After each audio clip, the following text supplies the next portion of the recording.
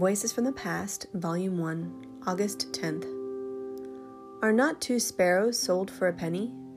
And not one of them will fall to the ground apart from your Father. Matthew 10, verse 29. The mystery of God's providence is a most sublime consideration. It is easy to let our reason run away with itself.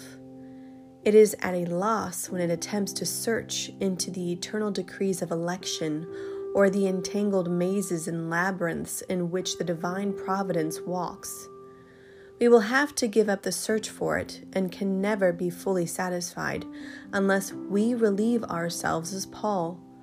Romans 11, verse 33. This knowledge is too wonderful for us. It is impossible to conduct ourselves into that secret place, that pavilion of clouds and surrounding darkness, where God sits holding the helm of the world.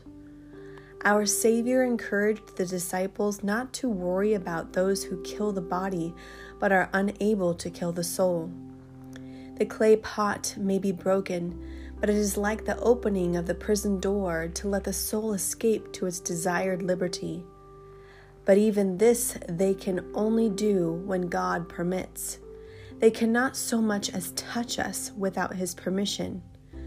Notice how particular is God's providence. It is directed to the most trifling occurrences in the world.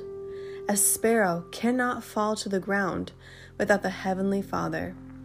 His providence has even appointed what branch it will land upon, what grains it shall pick up, where it shall lodge, where it shall build, and when it shall die.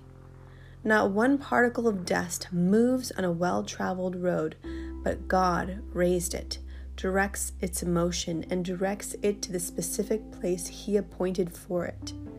The strongest wind cannot move it from its appointed place.